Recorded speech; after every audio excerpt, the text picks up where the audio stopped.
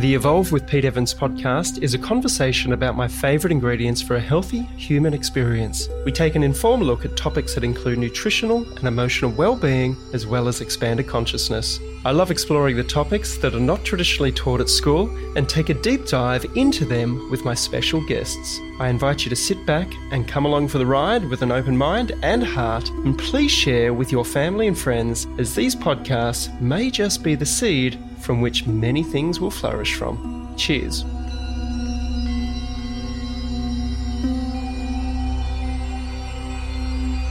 We've been using Waters Co. water filters for the last 10 years, and I wholeheartedly trust my family's health with them. Waters Co., established 1977, have personal and domestic water filters, which turns your ordinary tap water into great tasting, alkaline, ionized mineral water, which removes up to 99.9% of fluoride, heavy metals, chemicals, and bacteria, so you can love your tap water again. The Bio 1000 is the latest edition of the BMP 1000 model and the culmination of over 40 years of experience and research into water filtration by some of the world's leading scientists. Waters Co. was first to market with natural gravity-fed systems, creating alkaline water way back in 1984, and have continued to lead the market in research and development, setting the benchmark for all other brands to follow. Please go to my webpage, peteevans.com, to learn more and to receive your special discount from my link on the products page.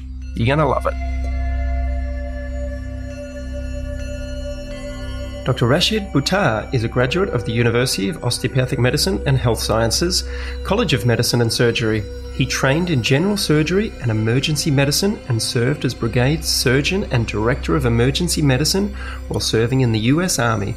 Dr. Buttar is board certified in clinical metal toxicology and preventative medicine, is board eligible in emergency medicine, and has achieved fellowship status in 3 separate medical societies. To find out more about Dr. Buttar, please visit his website, drbuttar.com. That's DRBUTTAR.com.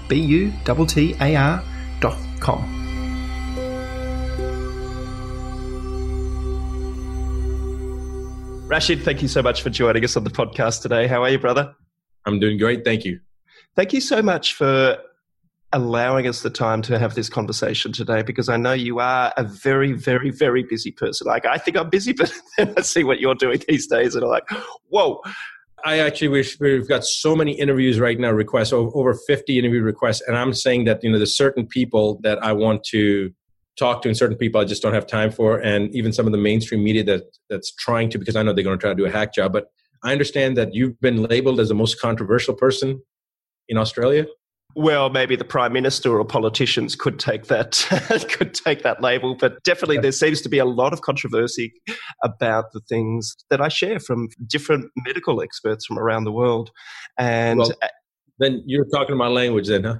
Perfect. Yeah. And I've been fascinated by you for a very long time. And because what I love is, and I've used this analogy before, there's great chefs in the world and there's not so great chefs. In every industry, there seems to be people that further their education. And to give you a quick example, I've traveled across the world to eat at somebody's restaurant before.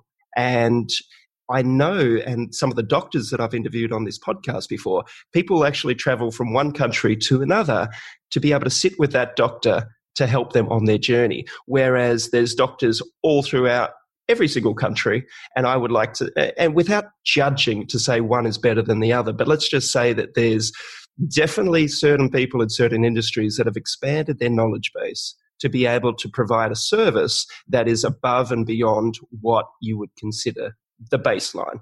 And same thing in my profession. There's chefs all around the country, but I probably wouldn't feel comfortable eating some of their food, just because of the ingredients that they use, probably the intention that they put into their food. And again, I'm generalizing, but there's other places that I go where I will happily spend my money, sit down, because I know that they're putting attention to detail and their intention is to create something memorable for their customer, or in a doctor's case, something memorable for their patient in which to address the root cause.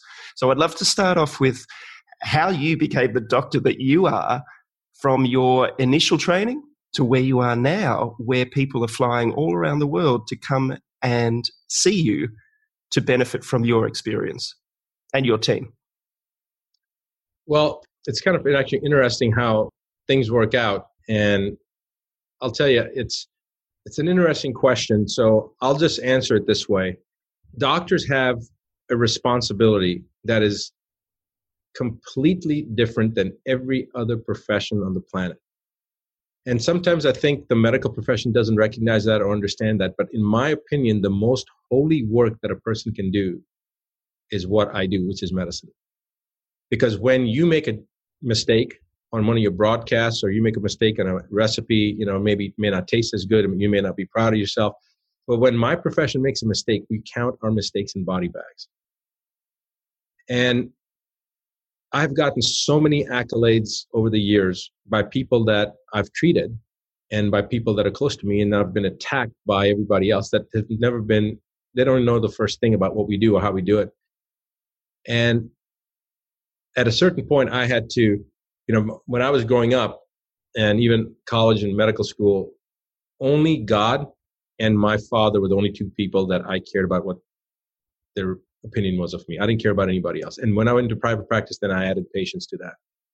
But my profession is riddled with such a high level of incompetence and such an underappreciation of the significance of their responsibility to the creator, to the planet, to mankind, that I'm just an average doctor, but because there's so many people that are so incompetent, the level of incompetence out there just makes me look like I'm so fantastic.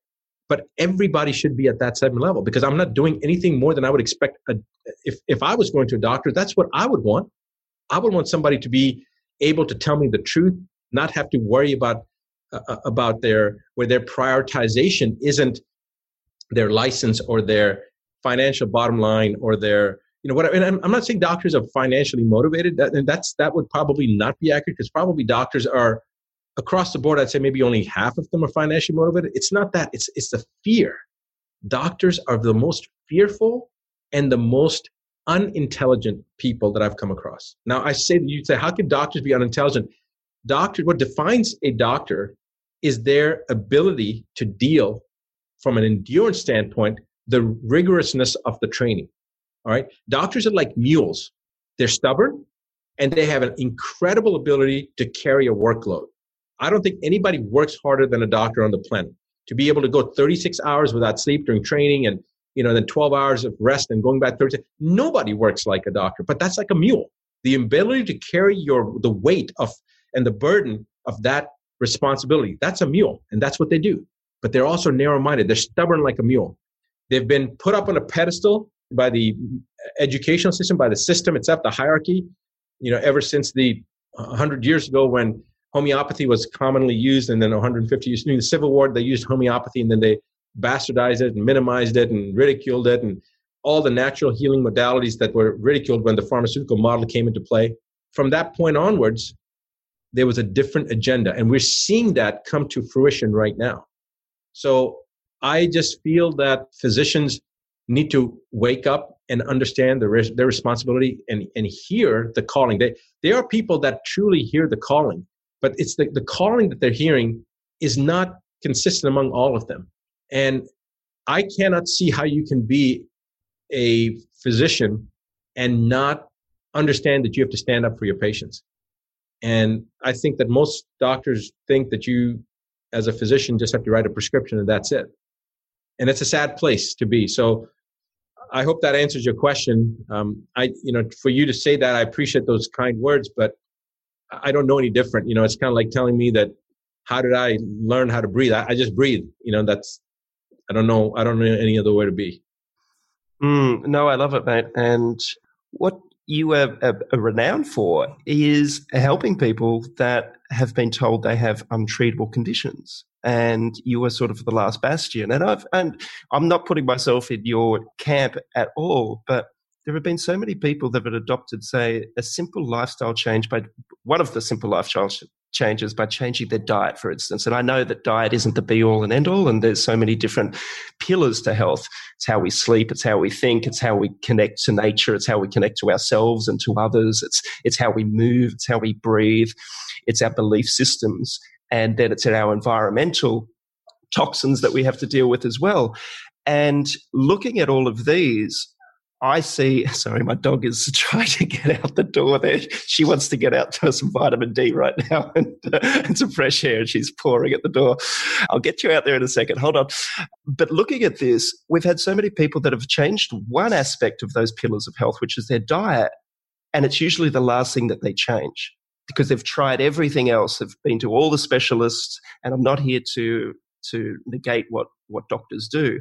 But all of a sudden, they're like, oh, this is actually working. I'm actually feeling better. Sometimes they even reduce their medication. Sometimes they get off their medication. And this isn't on all the cases, but it's like, how can food be so powerful when even they go to gastroenterologists and they say, the gastroenterologist said there was no link between the food that they're eating and the issues they're having in their stomach or their guts.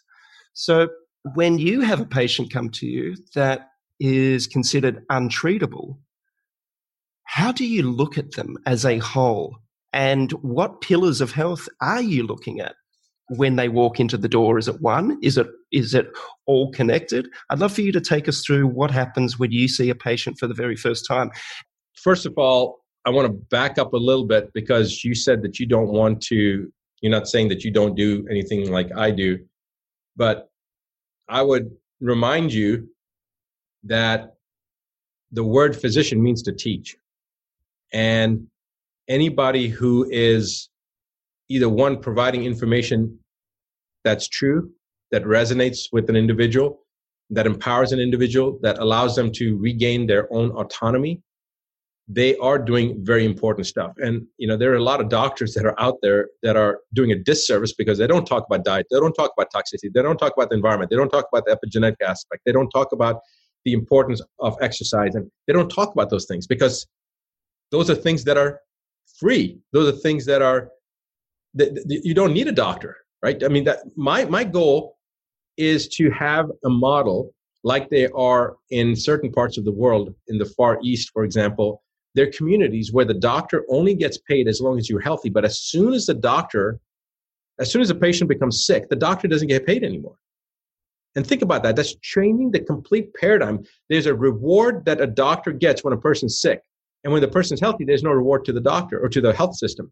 Now, just imagine if we changed the paradigm and the reward was only when the person's healthy. And if they become sick, that means you failed and you don't get paid anymore. Do you think that we would have a disease model anymore? And that's the whole component, that our mindset is one that's oriented around disease, to diagnose it, to then treat it, to have interventions for it. The whole healthcare system, the entire planet is based upon this misguided principle of rewarding lack of health. And I feel that we should be working towards a goal of making ourselves obsolete so the world doesn't need any more doctors because there is no more disease, because everybody is guided in the right way so that I can go on to being a fly fisherman guide or whatever. That's really where the world should be going. And this current crisis is a beautiful example of misdirection, of misinformation, of distraction and diversion from what the real truth is. I would love for you to just explain the different skill sets that you have, because obviously if I was to be hit by a bus out the front of my house or be run over or whatever, have a traumatic incident or accident, then I want the medical profession to be there for those trained people to put me back together, And I know that you've worked in areas of surgery and on field, and I'd love for you to be able to explain that and why that is such an important part of the medical system. The medical system has made extraordinary advances. There's always good and bad. Like you said in the beginning when you were talking about there's some chefs that are fantastic and some chefs whose food you wouldn't want to eat. And the same thing with doctors. There's a lot of fantastic doctors, and there's some doctors that I wouldn't want to have treat me. And so it's like that in every profession. But when it comes to acute trauma, medicine is so far advanced and has made massive strides.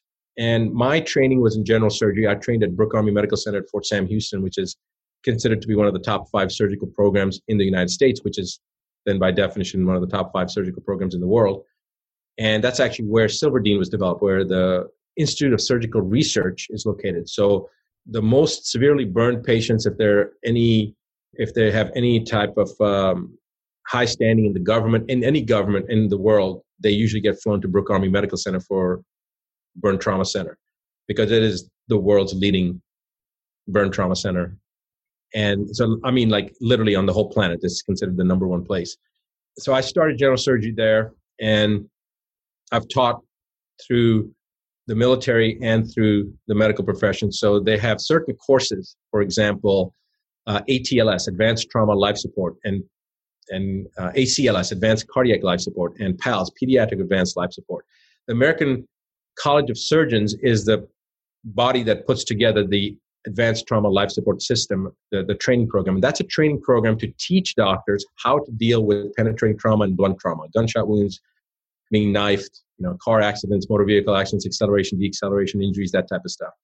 And I was an instructor with the American College of Surgeons for almost 20 years, teaching advanced trauma life support to doctors for training to teach them how to deal with trauma, for ER docs and such, younger surgeons that were coming on board. I also taught with the American College of Cardiology, the ACLS course, the Advanced Cardiac Life Support System, how to deal with acute conditions, respiratory conditions, cardiac conditions, myocardial infarctions, that type of stuff.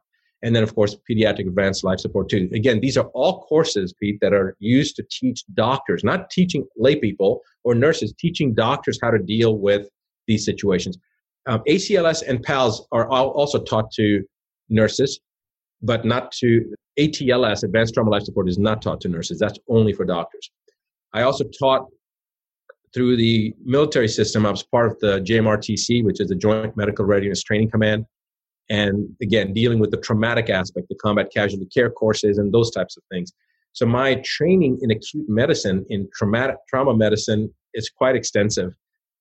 And I can tell you that we have made massive strides in trauma medicine, in acute medicine. In fact, I'll just tell you a little quick side story. Most people won't know what the hell I'm talking about right now, but for the few surgeons out there, they probably know the name of Maddox, Maddox. Dr. Maddox was considered to be one of the most forefront people in surgery. I don't even know if Dr. Maddox is alive now. But when I was in training, he was at Ben Taub, which is part of the Baylor system in Texas. And I spent a number of months on the Blue Surgical team at Ben Taub. And a lot of times when you're in postgraduate training, you go to different hospitals or different hospital systems to get their unique aspects. So we had a major trauma center at Brooke Army Medical Center, but we would also exchange residents to get different types of experience. For example, most of our trauma that we dealt with was military type trauma and things that would be flown in from other military bases. But then to deal with civilian trauma, we would go to Ben Taub in Houston, and then those doctors would go from Houston to San Antonio, Texas, to get more experience with military type of I know, injuries, I shouldn't be laughing. I'm sorry. So a lot of the civilian injuries are usually drug deals that have gone bad or whatever, that type of stuff. So we would do a lot of trauma, dealing with trauma, but then post-surgical intervention, when they're in the ICU, you have to deal with their withdrawal from their drugs because they were drug addicts, right? Whereas in the military, we didn't have to really worry about that. So it's a different type of experience. Sabiston, who wrote the book, the textbook of surgery, it's called the Sabiston's Textbook of Surgery. It's about this thick, okay? He's a father of surgery. And in the first chapter of that book, Sabiston says that what makes a good surgeon, I don't remember the exact words how he used it, but basically he says something to the extent that anybody can do surgery. You can teach a monkey to do surgery. What defines a good surgeon is the preoperative and the postoperative care. And in Sabiston's Textbook of Surgery, in that first chapter, he says that surgery is the ultimate admission of defeat. Now, this is very interesting when you start looking at it from the father of surgery. Now, Dr. Maddox was a very, very well-renowned, and again, if nobody's going to know who Dr. Maddox is unless you're a surgeon. If you're a surgeon, especially if you've done any trauma work, you know who Maddox is. And I got a letter of recommendation for Dr. Maddox, which is an unheard of thing. So that's, you see, my military awards and what I've done in medicine and all these accolades and testifying in front of the U.S. Congress and, blah, blah, blah. But then you'll see this one thing that I'm the most proudest of, which is a letter of recommendation from this person that nobody knows, but yet in the world of surgery and trauma surgery, everybody recognizes him. And I remember a conversation that I had with him he had thousands of residents and from different, like 6 different hospitals. And he would basically, in medicine and surgery, when you ask a question of a student, of a resident, of an intern, we call it pimping. So you pimp the student, right? And Dr. Maddox would have these grand rounds once a week. And you'd have all the doctors, all the residents, all the interns, all the medical students, and that hospital system, that's a 2,000 bed hospital system, whatever it is, not only from Bentow, but from the University of Texas, Houston, from LBJ, Lyndon B. Johnson Hospital. So all these different places would come into this massive auditorium, and then there would be people that would be televised, and Dr. Maddox would give a lecture or whatever it was. And it was always, he would always be on this board, and it was televised and whatever. Once a week, it was grand rounds. So anybody in medicine knows grand rounds. And he would always he'd pick one person out, and he'd ask a question. And the thing is that nobody would ever know the answers, because he would always pick the most obscure thing to ask. And we had a visiting doctor from China the week before and had rounded with us and had brought up a question. There was a discussion about a certain topic, and it just so happens it was a hyperoma. Okay, a hyperoma is a brown fat lipoma. But unless you've actually heard of a hyperoma, most doctors are like, what the hell's a hyperoma? And you have to look it up. Well, I'm a resident, and Dr. Maddox is up there. You never knew whether he would just randomly pick a name. And, out of hundreds of doctors sitting there. So I'm leaning back in my chair, my senior resident's behind me, whispering in my ear about a patient that we have to go and do a HIDA scan on to make sure that they don't have a cholangitis, basically a gallbladder infection. And so I'm telling him that I wrote the order. And right as I'm, kind of leaning back, and again, this is like probably 300 people in the auditorium, right? And while Dr. Maddox is up there, he says, Dr. Buttar, and I'm like, catching me off guard. What is a hyperoma? Now, when he would ask a question, you'd have to stand up, right? So I stood up, and I knew that I knew everything about the hyperoma because we just covered it the week before. But I knew that if I just spouted it out, it would look like, it would be like disrespectful to him. I mean, nobody ever got his questions right. Even the attending physicians didn't get his questions right. And I start hemming, and I'm hawing, and I'm thinking, and I knew what the answer was. And I said, well, I believe it's this. And, and I strung it out. And Dr. Maddox was known to basically call you out and just explain everything and kind of embarrass you. He never looked at me. He continued writing on the board, and I answered the question, and I'm still standing there. He turns around and continues with his lecture like I didn't exist. It was like totally ignoring me because I answered everything and it was right and there was nothing to say. So he just continues the lecture. I sit down, my senior resident leans forward, and he goes, you are the luckiest son of a bitch. He goes, I cannot believe. He goes, I've been here for 3 years and he's never asked a question of me that I knew. And he asked you the first time question and you knew it. Okay. So about a year goes by or 6 months goes by, whatever it was. And I came to his office to ask for a letter of recommendation. His secretary says, I'll make an appointment for you and you can come back. It'll be, a couple of days. So I come back. She ushers me into his office. He's writing something. And so I said, well, Dr. Maddox, I was wondering if I could get a letter of recommendation for my general surgery program at Brooke Army Medical Center so I can continue my surgical training there. And he's writing on something and he pushes a paper forward. So I'm asking for a letter of recommendation. He pushes a paper forward and I look at it and it's got an unbelievable letter of recommendation written. I'm looking at it. Brought me to tears. He recommended me. He said that any surgical program in the country would be lucky to have this resident in their program. And he never said a word to me. As I was walking out the door, he said, best of luck. You've got a position here if you want it. That type of, it was something to that extent.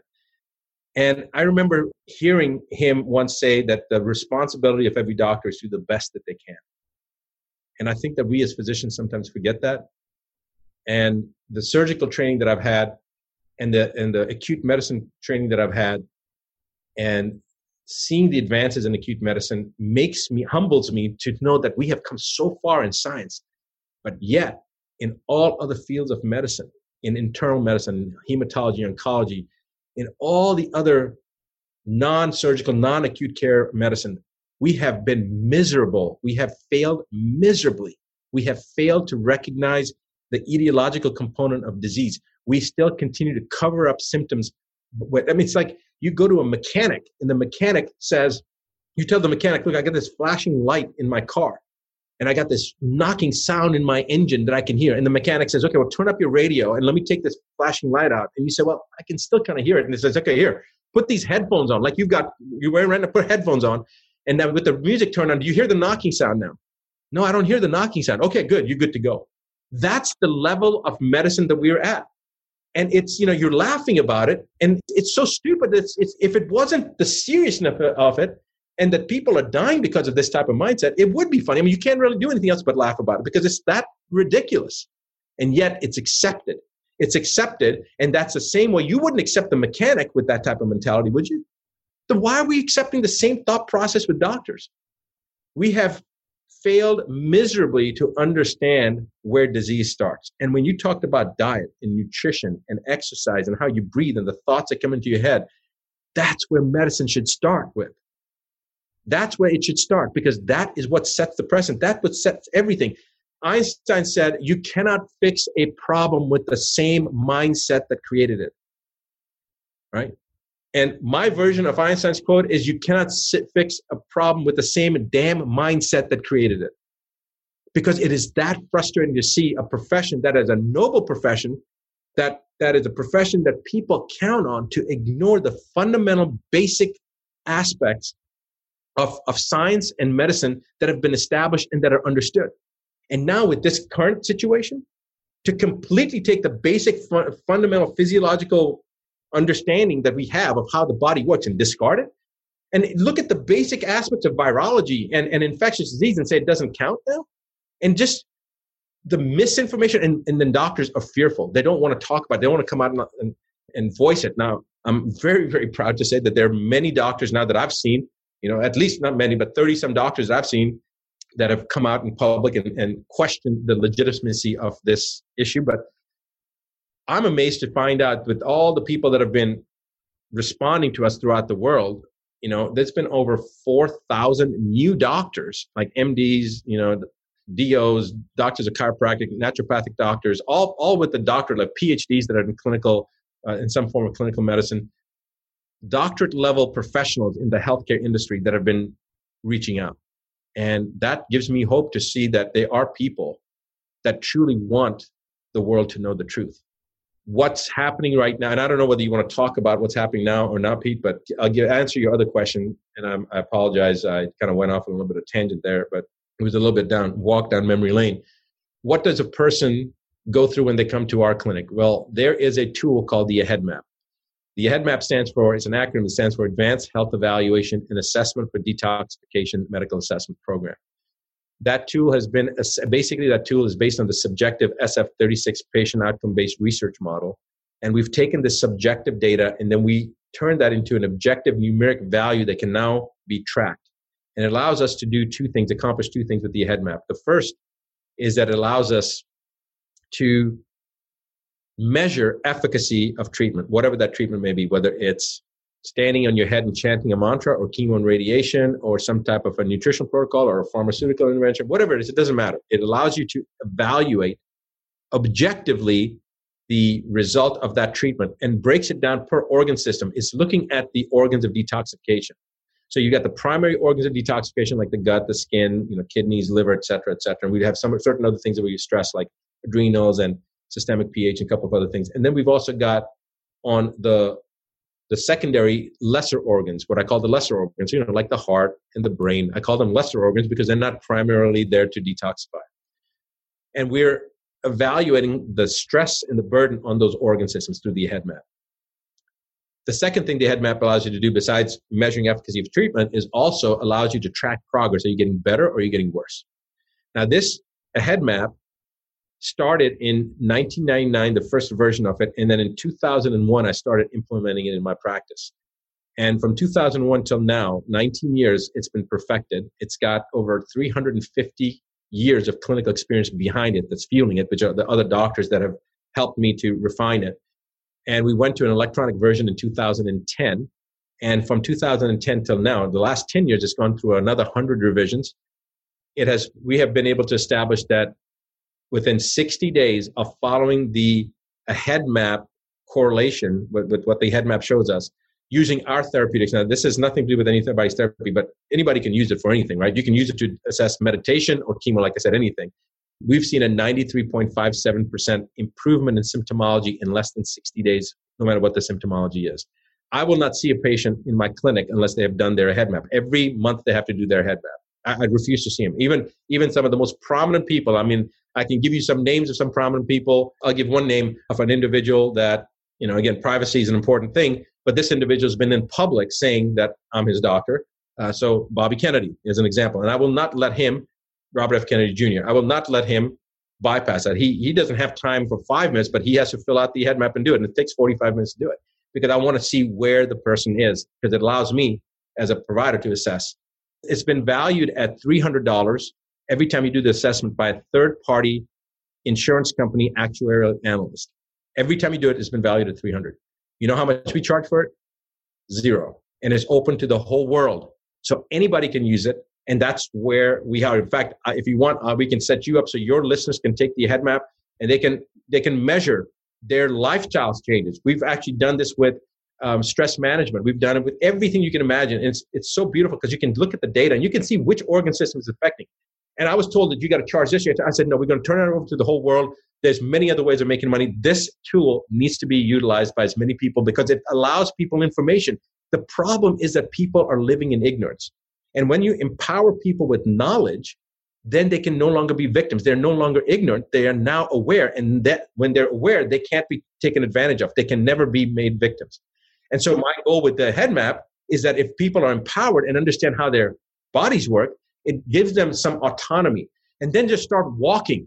Okay, just start walking and you'll see the difference. I mean, look at the head map will change and you start hydrating. This is a couple things. We have a map to get ahead program. Okay. My book, The 9 Steps to Keep the Doctor Away, it came out. You've probably read it, Pete. And that's not a plug for the book. I don't need any accolades in the book. It's, it came out 10 years ago. It's still selling thousands of copies. In fact, Amazon just contacted us and they needed 10,000 copies more. And it's just been kind of crazy. But, that book was designed to allow people a roadmap of what they needed to do to achieve optimum health.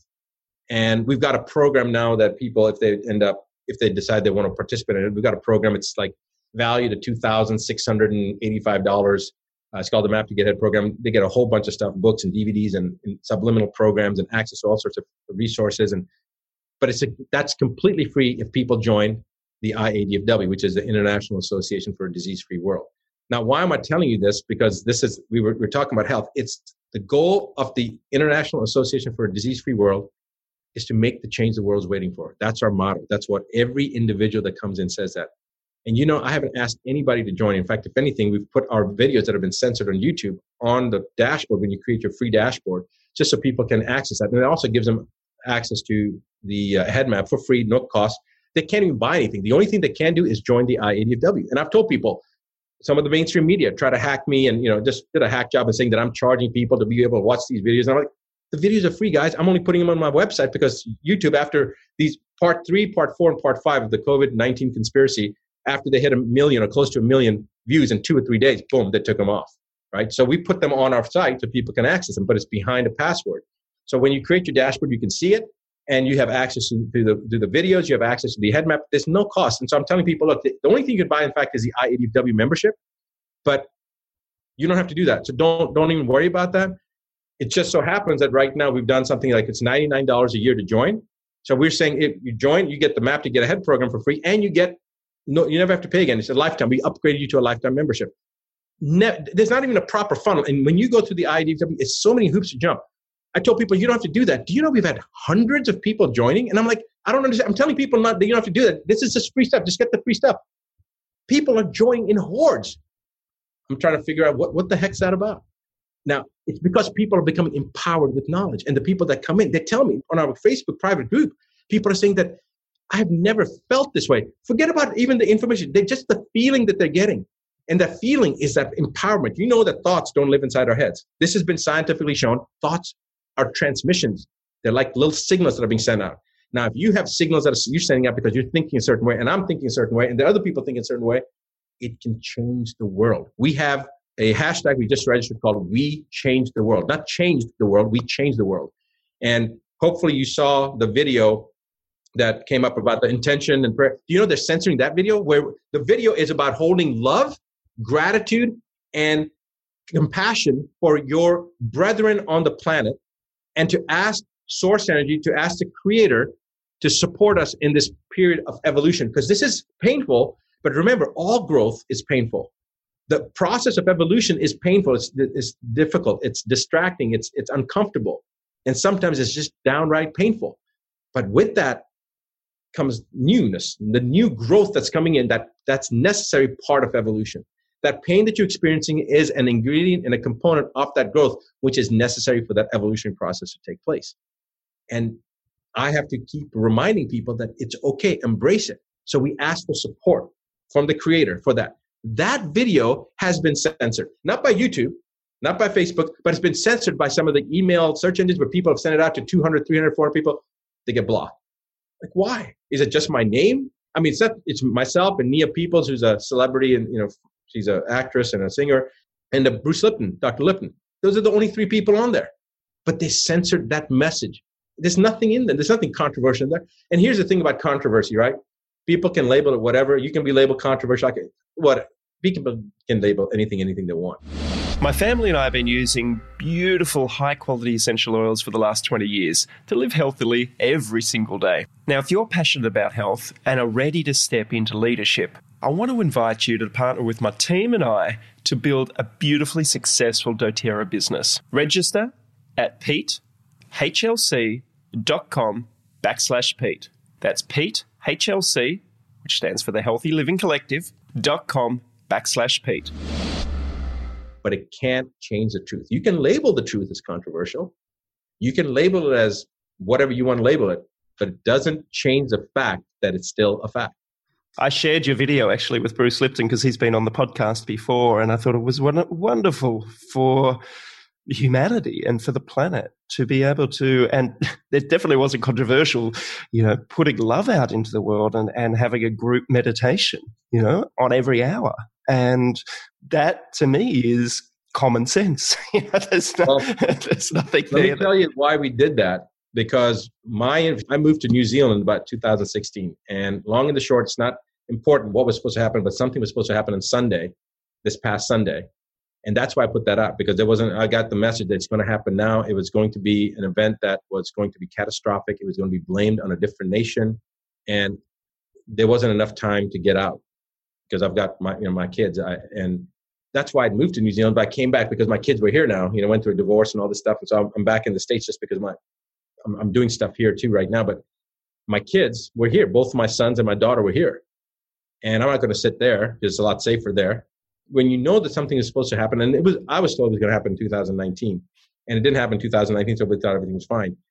And I got the call last Thursday. It's going to happen. It's going to happen Sunday. And the level of, I don't want to come out and say it because I don't want to cause mass panic. And so I'm not going to say it. But the point was there was only one thing left. And the guy that my source said, I don't believe in God. I don't believe in the creator. I've never prayed. But I'm telling you right now, Dr. Tar, that's the only thing we got left. And he said, I've been praying and I've been praying. And he said, look, you just need to leave because the world needs your information. You need to get out. And initially it was that component. And then I thought, we can change this. We, the world, can change this. And I called Bruce. And it was actually funny. I said, I got to call Bruce. And he and I had been playing tag by email for the last 3 weeks. He's been so busy. I've been so busy. It's just literally, I open up my computer and there's a message from his wife. Rashid, we'll be online in 15 minutes. If you can make it, we're finishing an interview. And I'm like, well, and that email had been sent like 12 minutes early. So I had, it was 3 minutes. And I was thinking, I got to get a hold of Bruce. And there he is, 3 minutes. Got on, instantly Bruce was like, he goes, give me 5 minutes. Let me just, because he was like in a casual shirt. And he's like, he went in and did makeup and everything else. Bruce doesn't need to do any of that stuff. But in 2 minutes, he was ready to go, looked completely different, background perfect. Got me on there, and we made that video. I mean, my background was so bad that people said, "Look, it looks like you're in a cave or in a dungeon. Could you do something else?" So my significant other, put that world thing there, and I was going to change it. And Bruce was like, "No, just keep it. It looks good. Let's go." So I was like, "All right, good, we'll do it." It's perfect. I love Bruce and what you said, the biology of belief, and I'm a firm believer in that. And I do want to ask. Remember, Pete, he taught in medical schools for 40 years. Okay, people forget. They think of him as this metaphysical, father-like figure that talks about love. You guys don't know. Bruce Lipton is a hardcore scientist, okay? And he transformed because he realized, if you sit down on some of his lectures, it's like remapping your brain. He is like an artist. the tapestry that he draws out in beautiful. You cannot not understand after you see one of Bruce's presentations. And I'm telling you that when people talk about Bruce, sometimes I can tell those that follow him because they love him, and those that follow him because they know that he is truly one of the hardest core scientists out there. He did all the stuff with stem cells 40 years ago. He's a cell biologist. He was teaching in medical school at the University of Wisconsin Medical School. So he's hardcore. It's not like, he's not in fluff and metaphysical stuff.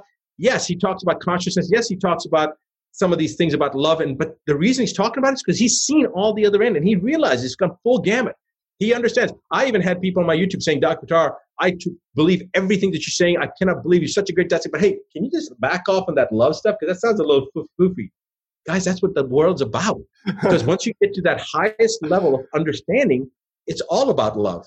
Mm-hmm. Okay? The antidote of fear is love. People say, no, it's courage. No. The opposite of cowardness is courage. The opposite of fear is love. I would love for you to talk about that now, about how great minds face such resistance and challenges when they speak their truth, and throughout history it seems to be that way, and even now with censorship. Why do you think that is? And is it to do, if we go woo-woo here, is it to do with the energetic vibration of the planet or the consciousness? And is it collective, where if we're talking about love or talking about some of the things that may be happening at the moment, that it's received with such, I don't even know what the word is, indignation, but just I don't want to look at that, because if that is true, whoa, and I'm in this boat at the moment where even yesterday I woke up just going, usually I'm pretty grounded, and I wasn't that grounded yesterday. To be honest with you, I was like, oh, fuck, I want to get off this boat or this trip for the moment, because it's very shaky, and I'm looking for the light at the end of the tunnel. And I know that I created and we co-create that. But looking around, it's like, oh, fuck, where is that light? And I know it's in here, and I know it's in there. But collectively, how do we get to that tipping point? And do we get to that tipping point? And is it a collective decision we have to make? And if it is it going to happen this time around, or will it happen next time around, or the time after? And each time going to get worse and worse? So please feel free to speak your mind however you feel. This situation, what's going on in the world right now, is an active war on consciousness. And us as a collective, the world's population as a collective, it is up to us to change it. And we have the power. That's what they're afraid of. What happened Sunday, and that we stopped it. You have no idea what could have happened and what mass devastation was going to happen. It was going to start in North America. We shifted it. We changed it. When I say we, I mean you in Australia and the people in Japan and in Russia. I've got footage that was sent to me from Russia saying, Dr. Buttar, your message is getting out. They had a town with 1,000 people in Russia that had police all around. They were trying to get people to go back home, and they refused. Our message is getting out there. So when I say we change the world, I'm talking about you and me and every other person on the planet that's understanding this. And I want you to remember that based on David Hawkins' work of level of consciousness, that everybody that's resonating at a level of love, which is 560 on the David Hawkins map of consciousness scale, negates 100,000, 200,000 people that are resonating below 200, which is fear, guilt, anger, envy, those emotions. So it doesn't take that many of us to really make that difference, but we want to get as many people to become aware of this. And I want you to let your followers know that video that you got, that you sent out, and I appreciate you doing that. I didn't know that you'd sent that out. And we know that there are many people with millions of followers each that took that video and sent it out, or changed it around a little bit, or changed the order of it and sent it out. And I really cannot express the level of gratitude, because the reason I'm able to sit here and talk to you right now is because of that video. Because if it hadn't happened, there may not have been many people here right now. That's all I'm going to say. And that happened, was supposed to happen. We changed it on Sunday so that it's powerful. We know that it's powerful. That is why would they be censoring that video? Because they saw the power of it. We changed the world, right? Because they cannot attack us on that spiritual level as long as we have this in here. Now, I know you may be thinking that I keep on saying they and we, and So I'm just going to open it up because people need to understand. And I don't know if you don't want me to say this on your thing, then you can just censor it out. But people just need to go. Can I just tell people where they can go to get this information? Mm-hmm. So we put that the COVID-19 conspiracy videos, and it was COVID-19 conspiracy ? It was a question. That was all it was. It started by some patients asking me. So on one of my social things, I just put down, and if you guys really have these questions, if I get more than, I don't know, I said, if I get more than 100 yeses, I'll make a video for you guys. I opened it up a couple hours later. I had 780 yeses. And I was like, okay, so I started making a video. And the problem was, as I started making the video and collecting my information, there was this rabbit hole. And so I realized I can't just do it in one video. So the first one was COVID-19 conspiracy ? Facts versus fiction. And I put that out. It was only like 12 minutes. And then the next one came. Toxicology ignored. And then the third one came. Corrupted science. And then the fourth one came. I don't know whether they could censor that. So I'll just say it starts with this and it ends with the letter that the word goat starts with. Because literally anything that word is mentioned, that number and letter, boom, they flag it and they take it off. Then the fifth one was deceptive agenda. When the fifth one came out, I knew they were going to flag that one. So I didn't even put the full video out on YouTube because they'd already taken out 7 out of the 9 websites and taken them down and taken the videos down. But that deceptive agenda showed the lies that were being told and the proof of it. That's why they took that whole video series down, or the third, fourth, and fifth one. So people can access that and tell me, Pete, I mean, what do people know you as, or your YouTube channel, or what is it at? What is it? What do you? Evolve with Pete Evans. Okay. Evolve Pete Evans. So EPE. So they just go to askdrbuttar.com/EPE. So that's Elephant, Papa, Elephant. If they go to askdrbuttar.com/EPE, they'll get all this stuff that we've talked about, and it'll be completely free for them. They can go through the resource. Obviously, if they decide they want to join the IDFW, that's a choice, but you don't have to do that. People, just listen to me. Just get the videos. That's all I want you to do. Get access to the head map. But you can see all those videos. And the last 3 were over an hour long. The sixth one that's coming out, which is going to come out probably this week, part 6, is Empowering Yourself. And that video is going to transform the world. It's not just me on that video. So I've been ranked in the United States as one of the top 50 doctors for the last 13 years.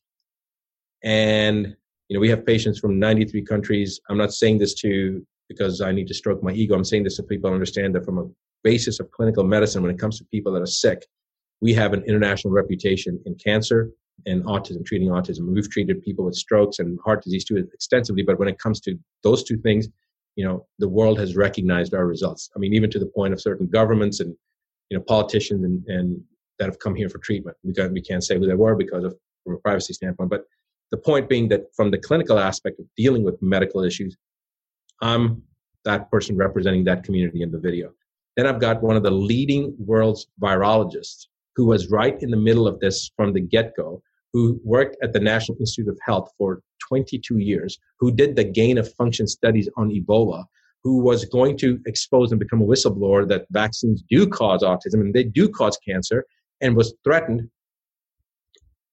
Career was threatened, life was threatened, went to jail, was under a gag order. They couldn't speak about this, and the gag order just expired and now has come out. So that person is with me on the video and exposing what we can do to empower ourselves and what the truth is.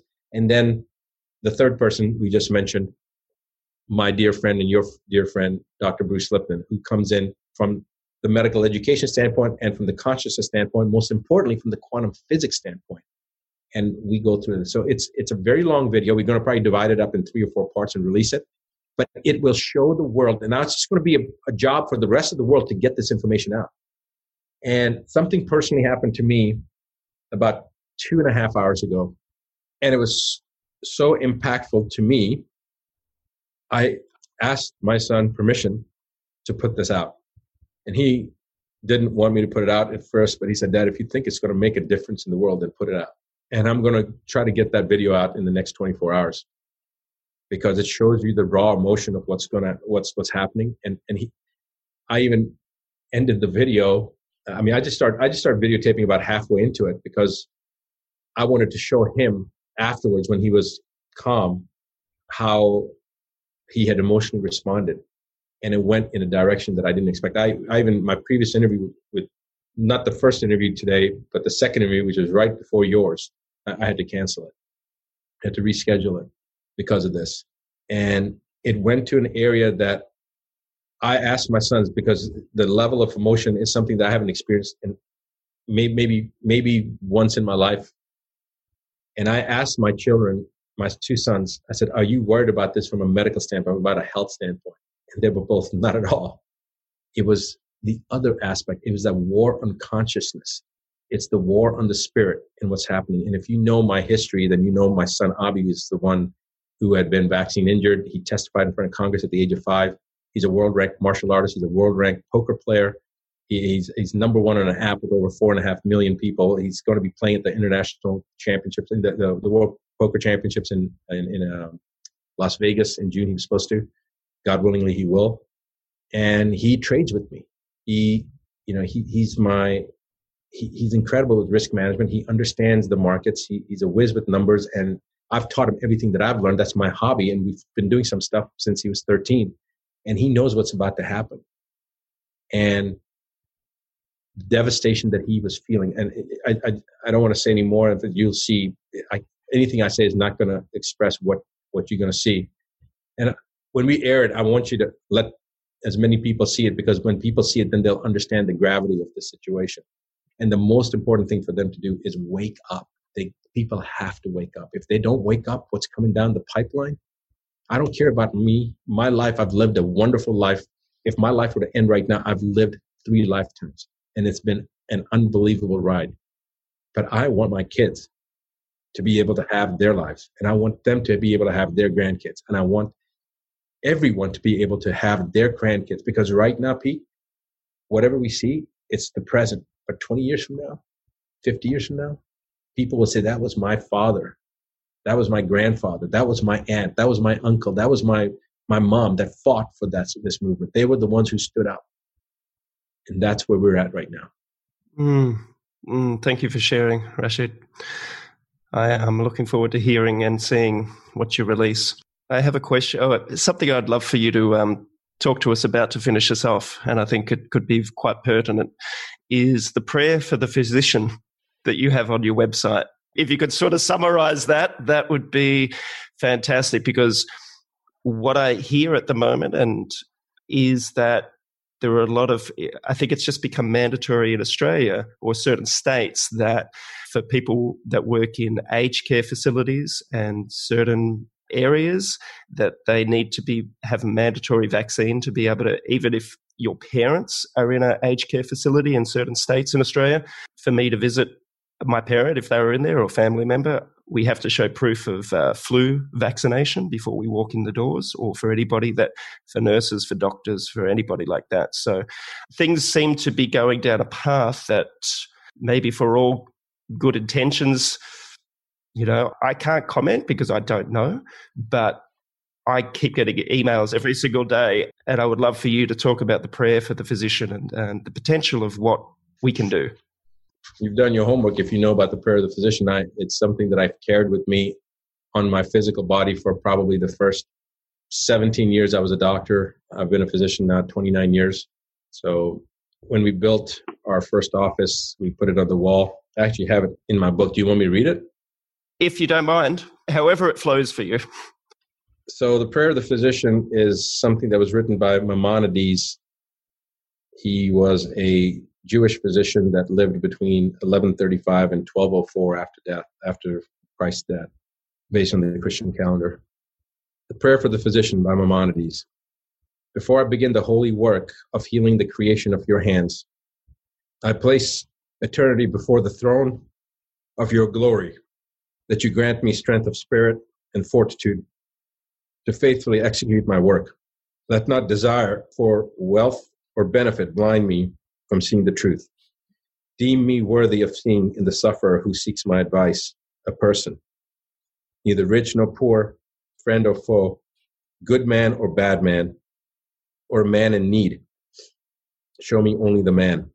If doctors wiser than I seek to help me understand, grant me the desire to learn from them, for the knowledge of healing is boundless. But when fools deride me, give me fortitude. Let my love for my profession strengthen my resolve to withstand the derision even of men of high station.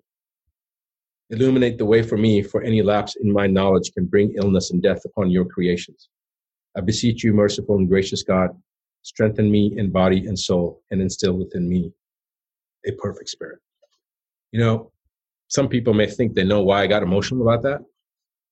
I got emotional about that because my son, this is what happened a couple hours ago.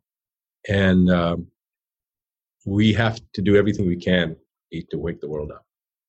Because what's coming down the pipelines has nothing to do with the COVID-19. That's a distraction. That's misdirection. That's misinformation. There is a difference between fear and danger. Fear is an illusion that exists in your mind. Danger is real. And what's been painted right now is that COVID-19 is the danger. And that's why we need to be fearful of it. And that's why we need to get these vaccines. But the danger is not the COVID-19. The danger is the vaccines. The danger is the RF chips. The danger is what's going to come up if you run and say, give me the vaccine, because that's what's going to kill millions of people. We know the history of vaccination. We know what they've done. We know that now since 1984 till 2018, everybody that got the flu shot, the covalent, the trivalent flu shot, are testing positive for COVID-19. They put formaldehyde in their mercury and their aluminum and nickel and DNA adducts and mutated human cell lines and all sorts of other proteins from other species into these vaccines. The Centers for Disease Control's own data shows 1% of the population they estimate now has autism. 1%. The world's population is 7.7 billion. That means 77 million children and people have autism right now. There was no such thing as an autism epidemic in 1991. So 29 years ago, I graduated from medical school in 1991. That's the year of the National Vaccine Initiative. That's when we started giving vaccines to children on the first day of the planet. And I just did a video interview where we just land blasted that whole logic, that failure of that logic of the vaccines. When people start getting the vaccines under the pretense of protection, they're going to start getting sicker. And they're going to start getting sicker because the vaccines are going to be introducing things into their system that suppress their immune system and cause more havoc, just like all the other vaccines have. But this is to the next level. The fact that the people that have gotten ill have not gotten ill from a viral component, and the doctors that are in the trenches dealing with this are saying the same thing. It's like the hemoglobin and the iron are disassociating. It's like they're having an altitude sickness. This is a hypoxic injury. That's not how viruses present. There's something else going on. There's a radio frequency electromagnetic field generation, or it's an electromagnetic, dirty energy, or something else that's going on. And when you understand what a gigahertz is, that a gigahertz is 1 gigahertz is 1 billion hertz, and your phone is at 900 hertz. And you start looking at 900 hertz versus 1 billion hertz, and 1.8 billion hertz is 1.8 gigahertz is where the cancers start of the brain, of the adrenal glands, of the lungs, of the heart, neurological implications. And when this technology is fully rolled out, they're going to be at 30 billion hertz to 300 billion hertz, 30 gigahertz to 300 gigahertz. That's what their plan is. And when people get sick from this, they're going to say, oh, look, it's more COVID-19. You need more vaccines. And they're going to pick more vaccines than people. And it's a cycle that's going to feed and feed until the agenda has been accomplished. And the agenda is not money. It's not power. It's far, far more sinister. It's far, far more sinister. There are videos right now on one of the videos I would refer you to watch, which you probably already have watched, but maybe your listeners may want to watch. It's part 2 of It's Time to Wake Up. And I don't know how many views it's had so far, but it's just a short, maybe 7-minute video. And it gives you the history in 5 minutes. It's not one of my videos. It was something that the person who produced it was banned, and he gave it to me so the world could see it. Or basically, I was allowed to use it. And I want people to be able to know that history. And then you'll understand what I'm saying right now. You can, everybody has a choice right now at this point. They can call me some kind of name, say I'm an idiot. They can say you're an idiot for putting me on. They can say whatever they want. It doesn't matter. There's always some people like that. They can stick their head in the sand. They can cover up their eyes. They can cover up their ears and say we're all crazy and then pay the price 6 months down the line, a year down the line. And in 2 years, we're going to be in a different world, a world that nobody wants to be in. Or they have the choice of listening and becoming curious and doing their own investigation, using their own eyes, their own ears, using their own mind, and asking the question, what is the motive here? And then watch the information. There's a lot of information out there. And question, why is this stuff being censored?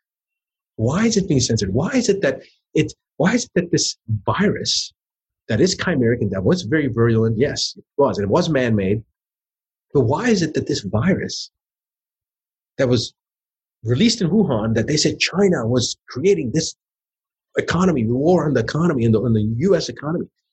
This virus was that smart that it went from Wuhan, jumped over Beijing, jumped over Shanghai, had no problems there, and went to Iran, Italy, and then hit New York. Why did the virus skip Beijing and Shanghai? People aren't asking that question. Why are we asking the question, how many people have actually died of this COVID-19? How many of them had actually had an adult vaccination? How many of them have had H1N1 vaccine? How many of them had the flu shot, the covalent flu shot, the trivalent flu shot? How many of them had adult zoster vaccine? Why are we asking that question? And then look at the numbers. Why are we asking the question that if this was so bad that it's causing such devastation, then why are we telling doctors and nurses to change the death certificate to say COVID-19? Why are we using the same footage from one hospital and pretending that's different hospitals? Why are all the hospitals not busy? Why are nurses being laid off? Why are doctors saying that it's the lowest census in their hospitals? Why? Why are we asking these questions? We should be asking questions that if this is truly as bad as they say, then why is it that they say no public gatherings of 50 people or more or 20 people or more? Yet you can get on a plane with 200 people and that's not a problem. Or you can go to the grocery store and that's not a problem. Because it's all smoke and mirrors. It's all lies. And the people that are dying, you haven't seen anything. Because still the seasonal flu is way more than the COVID-19, but they're adjusting the numbers. They're trying to elevate the numbers synthetically to justify what they've done. There is massive, massive deception that's occurring right now on the planet. And we, the people of the planet, need to awaken and need to learn the information that will empower us so that we cannot any longer be victims. We have been victims for too long. Rashid, thank you so much for your time today, brother. I love you. I hear you. I am optimistic as much as I can be, and we will start with love. That's exactly it right there, Pete. You said it. There's nothing to be pessimistic about. 99%, my heart tells me we're going to be fine. But we need to strive to achieve the next level. And that comes from being conscious of what the real issue is, being aware and being prepared to set that transmission from our brains, what we're thinking, because love is the only thing that's going to conquer this. Love and gratitude and compassion. I love you, brother. Thank you so much. I've got 1% left of my thing, so I got to stop. We'll connect again soon, but thank you so much.